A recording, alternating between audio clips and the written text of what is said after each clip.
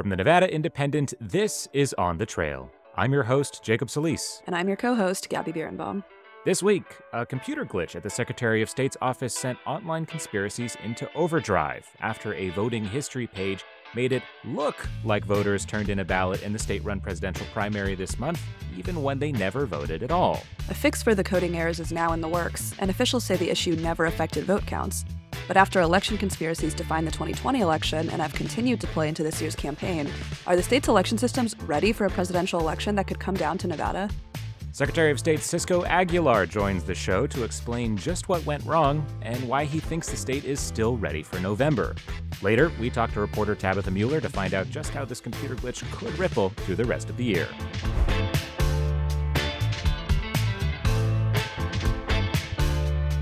Well, listeners, you may have picked up on a little bit of a new intro this week. Gabby, you're a co-host now. How's it feel? It feels amazing. I think I'm on a mission to be as annoying as possible. And I think now being a co-host of a podcast is a great step in that direction towards achieving that goal. So I'm excited to talk politics with you. Jacob and I both love movies.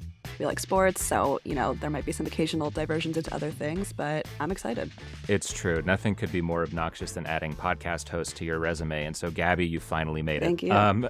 So, listeners, you can expect to hear a lot more of Gabby on the show, which we should also say we plan on going weekly. Last week, we may have mentioned that we were going to take a little hiatus after the primary. But there's news. There's just so much news. There's so much news happening. So we're going to keep going. And there is just too little podcasting time to cover it all.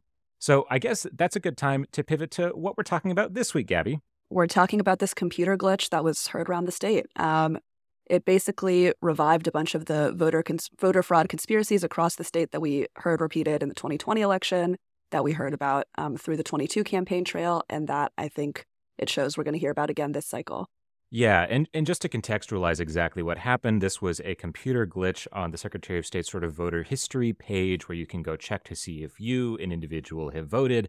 What happened is the counties have to send all this information to the state, and basically the way that the state sort of classifies this information, one of like the codes got mixed up, so voters who didn't turn in a ballot were irregularly or incorrectly showed that they had turned in a ballot. Now, this made everyone freak out, obviously, because if you didn't vote and suddenly the state website says that you voted, that is concerning, right? And so that, like you say, Gabby, churns up the rumor mill. But the Secretary of State at the time, and you'll hear in our interview in a second, basically said that, look, no vote counts were affected. This is purely a computer problem. Like the county data was good, the state data was good. It was the mix-up happened in between, and he promises it won't happen again. That said, I mean, Gabby, just real quick, it really, when we talk about the rumor mill, it really got going. Yeah, I mean, I think it's unfortunate when it's already a time where the slightest, issue with vote counting can, set off the rumor mill going. I think when you go look at your voter history and it shows something that's not correct, it's pretty easy to, start churning up conspiracies. And that's what happened. And not just from, random people on Twitter. Well, I guess it depends how you feel about Elizabeth Hill-Gillian, but she is a candidate for CD3 for Susie Lee's congressional district. She immediately took to Twitter, made a video showing that the system coded her as having voted by mail in the primary when she did not. She's a Trump supporter. That would be not one but two cardinal sins, voting by mail and voting in the primary. So she was, upset about this for good reason, but she immediately sort of equated this to fraud. She said, sure enough, they're at it again in Nevada. And the Republican Party, the NVGOP, they were a little more muted. They didn't use the word fraud, but they did immediately send out a statement saying, this is worth investigating. It raises questions about the security of tabulating ballots. Although, again, this didn't affect the tabulation. It was just the way voters were coded. And so I think, it didn't take very long before people started going to fraud. Yeah, absolutely. So with all of that prelude aside, here's our interview with Secretary of State Cisco Aguilar. This one's for you, Joy. I'm going to do a little wipe. With me now is Nevada's Secretary of State, Cisco Aguilar. Cisco, how are you? Doing well. Thank you, Jacob. Glad to be here. And I'm so glad you're on because I think this week in particular, people probably want to hear from you. And we explained a little earlier in the show exactly what happened this weekend. But I think the thing that I want to ask is, this computer glitch, however brief it was, however much it had no effect on the actual vote tallies, I think still activated the online conspiracy mill that's been activated since 2020. When we talk about voter fraud, when we talk about election integrity, all of these sort of buzzwords, right, used specifically by Republicans. Obviously, there are these unsubstantiated claims in 2020 of mass voter fraud, right? But that played into these election conspiracies that we've been But discussing. let's be very clear. Yes. Nevada does not have widespread voter fraud. There have been cases brought from the 2020 election. There are cases that are pending against some individuals who did violate the law, but they are not numerous in any sense of the way. We run very good elections, and that's because we have 17 clerks who really do a great job at what they do. Right. And I'm glad you pointed that out, because what I want to know, and what I think voters might want to know, is when we talk about, okay, Nevada has secure elections, what are the safeguards against fraud? What are we talking about when you say that? Yeah, it's in every process, right? If it'd be great, Jacob, for you to take this show out to the Clark County Election Center. They can walk you from station to station, show you the exact process that takes place, how it is done in such a meticulous way that they are siloed in ways to prevent the opportunity to collude. Also, too, when you talk about the tracking of ballots, every ballot in Nevada has an individual tracker on it. And I'm so excited about the new system, the Voter Registration Election Management System, VREMS, because that is going to build additional transparency into the process for the voter. We are going to have one database. We are going to have top-down voter registration, which will allow us to ensure that ballots are getting to the intended recipient. It'll allow the voter to better access their information to ensure we have accurate addresses, we have contact phone numbers, we have email address, so that we can stay in contact with them about the ballot process. But also, too, it goes down to making sure that everything we do is with security in mind. And again, I love, we do have a very aggressive election integrity violation report process. We brought on 3 investigators to look at every single complaint. Last election cycle, we received 700 complaints in the office, but a majority of those complaints were just to overwhelm our office. There were some that had some very serious concerns, and we've addressed those. But again, those are minimal in number. When you look at 1.9 million voters and the number of cases that we've referred to the Attorney General's office, it is not even a concern when you look at the overall numbers and the data that comes into play. Also, too, with the new system, it is Clark County tested. A person is not able to vote their mail ballot and then show up at a polling location and vote at the same time. Or if somebody goes from county to county, the system will tell that poll worker immediately that individual has an issue with their ballot because they've already voted or they're trying to vote in another county. Well, I'm glad you brought up VREMS, and I do want to dig into it in a second. But first, I did want to ask, what would you say to a voter who saw the glitch this week, saw that a mail ballot that they never sent was counted, and now doesn't trust the system in the way that they might have 2 weeks ago? First, I would start off by apologizing. One, it's my responsibility as Secretary of State to make sure those systems work. And that didn't happen. We had good data coming from the counties being transferred to the state, but you had 2 systems who were not speaking the same language. And that was the issue, and that was the challenge. Once we figured out what the issues are, we were ready to rectify it, and the system is now fixed, and it is working the way it should work. It's talking about technology, right? We're working off of 17 different systems throughout the state, and then you add on the state system on top of that. That's 18 systems that have to talk to each other and have to take the data and try to put it all together like Frankenstein and know that the data is accurate, and we failed in that process.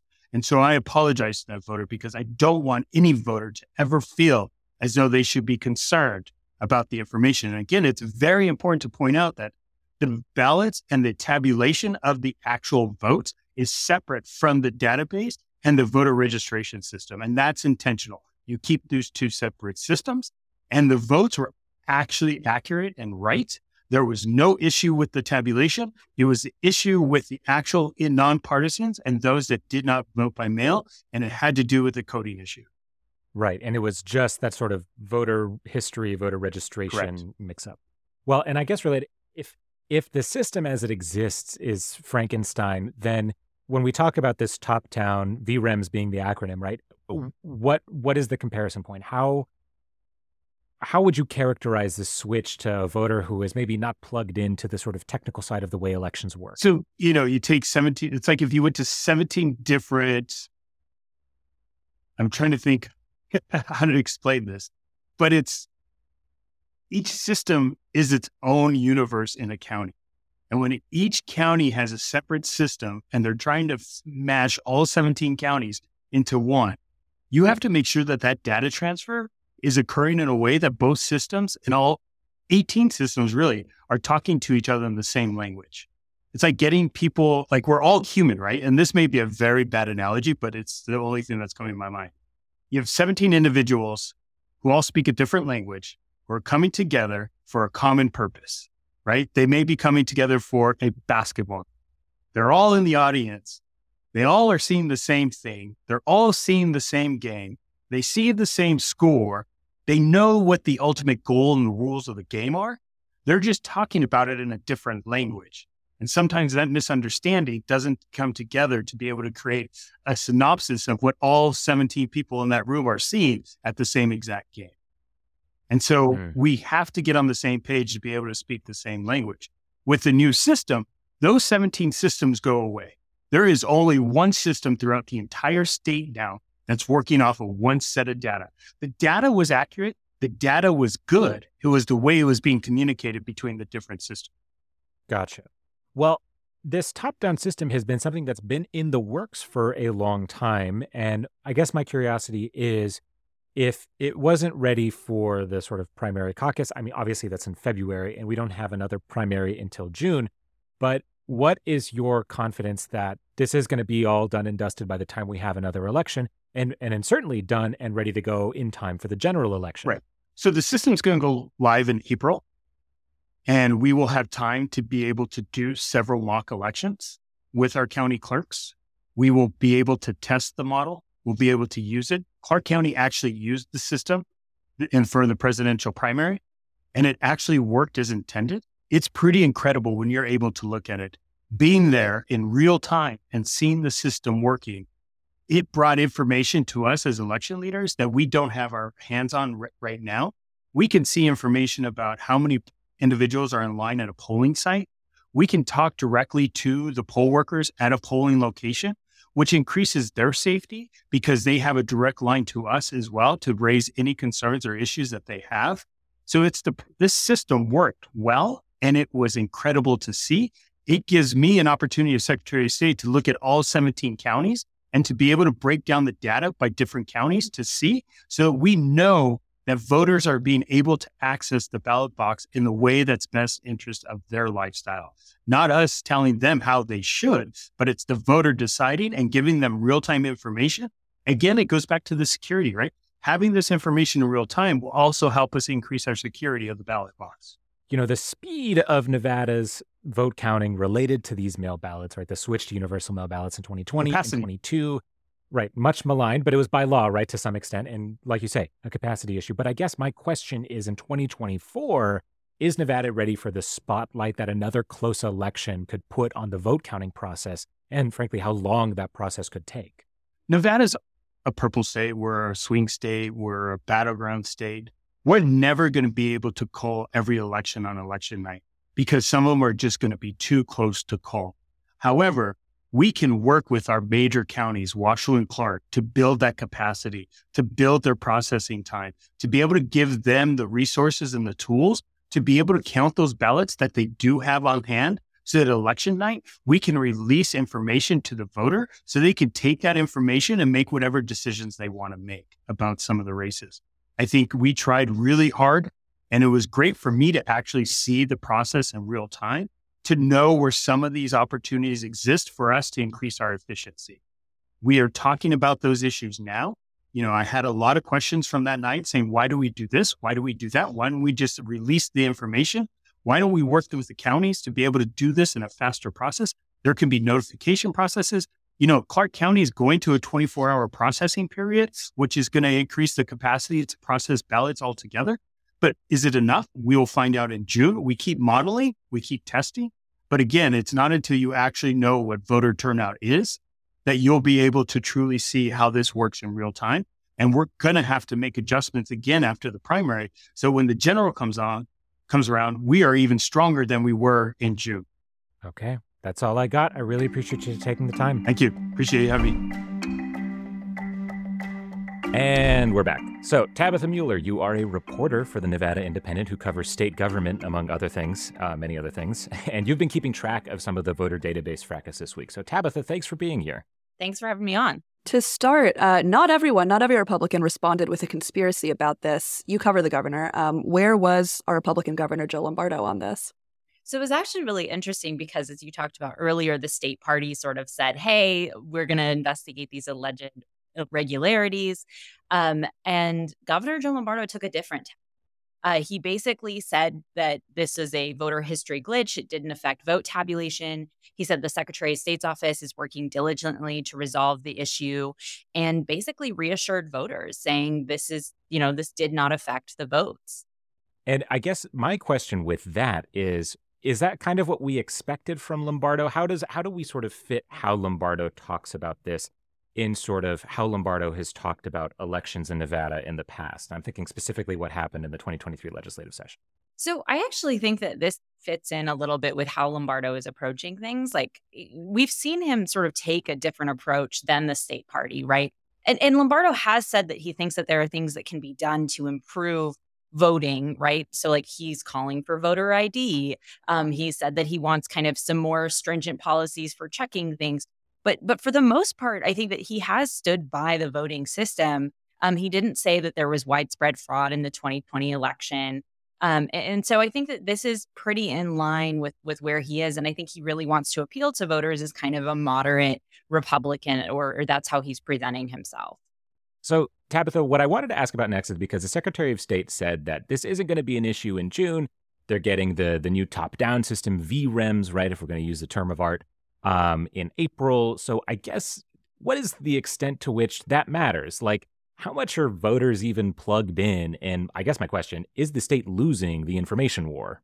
So I think it'll be interesting when they actually get that top-down voter system in place, because I think that's when we'll really know, is this working, right? Because I think the Secretary of State has really pointed to this as this is going to improve everything. It will be faster. It will be consistent. We won't have some of the same issues that we have been seeing maybe with this glitch that happened, right? I also think that as far as the info wars or the information, like, does the public know? I don't think the public realizes. And I don't think that's a fault necessarily of the Secretary of State's office. They have been trying to get this messaging out. I just think that voters aren't necessarily thinking about it. I do think, however, that voters who are watching this system and very tuned into the counting and the tabulation, they do know about it because it's something that they talk about at every single meeting, right? I did an interview with the Secretary of State ahead of the legislative session, and he sort of said, this is our big priority. They talked about it throughout the session. They talked about it after the session. And I actually think it's interesting the way that they have woven information about the new top-down system into this conversation, sort of saying, look, this is a problem because we didn't have this, and this is why this is so essential.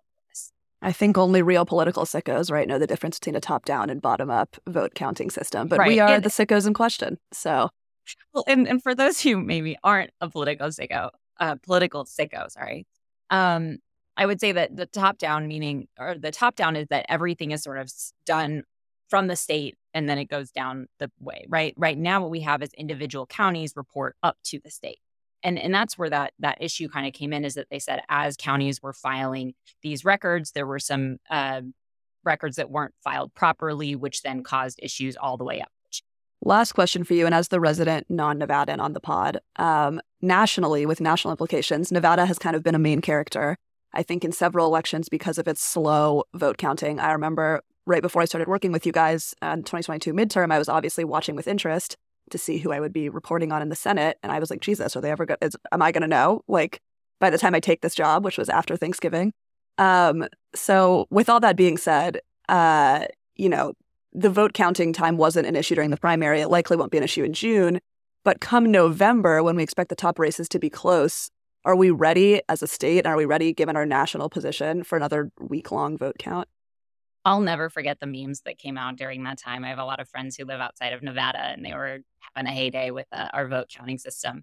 But I do think that like we saw with the primaries, the votes were counted pretty quickly. We got the results. I think that this is something that the Secretary of State has said is a big priority for him. And I think that like we will hopefully see those results quickly. Now, I think what happened last time is that we were so used to not having mail balloting. That was the first time that we'd had mail balloting. And I think folks were kind of like, well, what's going on? I do want to note, however, that there are redundancies built into the system. So like when we're talking about counting votes and it being slow, they're triple checking. There's multiple ways that they have to signature verify. They have to cure those signatures, right? There's a lot of steps that are part of this process. And so it's funny to me when people are like, well, it's not happening fast enough. And yet they're also complaining about there being the potential for voter fraud. So it's like you can't have your cake and eat it too. But I do think that the Secretary of State has said he wants to speed up the process. I think that's been a goal. And I think we saw that it was much faster this time with the primary results. Well, I think we're going to have to leave it there because I'm getting the hurry up from our producer, Joey. But that means we have now arrived at the lightning round. For the uninitiated, this is where we run through the political or election stories that have really stuck with us this week, but we're going to do it at lightning speed. So, Tabitha, what's in your lightning round? So I think this weekend we saw that reporter Sean Galanka, he posted a story about kind of the use of funding to go travel or attend different events. And I thought it was kind of funny that Republicans and specifically the Better Nevada PAC was sort of slamming a couple of the people that were named in that article. One of them was Speaker Steve Yeager, and yet Speaker Steve Yeager went on a trip with Assemblyman P.K. O'Neill, and that was not mentioned by the Better Nevada PAC. So I just think it's always funny when like multiple people go on a trip together, one person is getting criticized, but both parties win, if that makes sense. Well, incredible stuff. And frankly, this reminds me of old stories about like using the state plane. This election will be a doozy, to be sure. A referendum I'm going on to steal the state microphone. plane. How about that? A referendum on all planes, period. We must re-examine planes. Anyways, I will steal the microphone now because my lightning round item, not in Nevada, but nearby in Arizona, good God, the feud between Meghan McCain, daughter of former Senator John McCain, whoa, if I can remember his name, good God. Anyways, she is in a long-running feud with soon-to-be probably Republican Senate candidate and former gubernatorial candidate Kari Lake, a Republican big MAGA presence. And Meghan McCain tweeted something to the effect of like, let's see, how to paraphrase this. Oh, Kari Lake is like trying to like walk back all the bad things she said about my dad. But, and I quote, Joey, you might have to beep me, no peace, but she wrote this in normal font. And then Kari Lake responds with essentially a treatise on Twitter. You know, you can write long tweets that no one reads. Did one of those. And then Meghan McCain, artfully, I should add, quote tweets, all caps, no peace, which just, you love, and this is something that can really only happen in state politics, I think. So this is why you stay plugged in, folks, for these tweets. Cannot wave the white flag to a former View co-host. They know how to fight better than anyone. It's true. The View being the trenches, obviously. All right, Gabby, what is your lightning round? I'm also on the Senate map today. I'm looking at Wisconsin. So in Wisconsin, a Republican candidate who the National Republicans had been looking at and wanted just recently announced, Eric Hovde. He, in playing into the carpetbagger attacks that Democrats have been using around the country, he has a house in Orange County, California, and spends a lot of time out there. So the Wisconsin Democrats did something that I think was made for me and the other people who are on both Politics Twitter and the Housewives Twitter, which is that they got various members of the Real Housewives of Orange County to make cameos for Eric, wishing him well on his time in Wisconsin, but saying they're excited to welcome him back to Orange County soon. The funniest part is included, for those who know, the OG of the OC, Vicki Gunvalson, who is 100% a Republican. So it was both a good troll of the Senate candidate and of Vicki Gunvalson, who's a pretty hated housewife. So good work to the Wisconsin Dems. Really incredible stuff, too, considering just how Republican Orange County is, generally speaking, historically, as a place. I mean, but I, for one, welcome our new housewife overlords. So we're going to have to leave it there. Our podcast is produced and edited by Joey Lovato. We get additional help from Michelle Rindels and Hallie Bernstein-Saylor. And our social media whiz is Kristen Leonard. I don't think she knows I call her that in the outro, and I don't know if she listens to this. From the Nevada Independent, I'm Jacob Solis. That's Gabby Berenbaum, and we'll see you next week.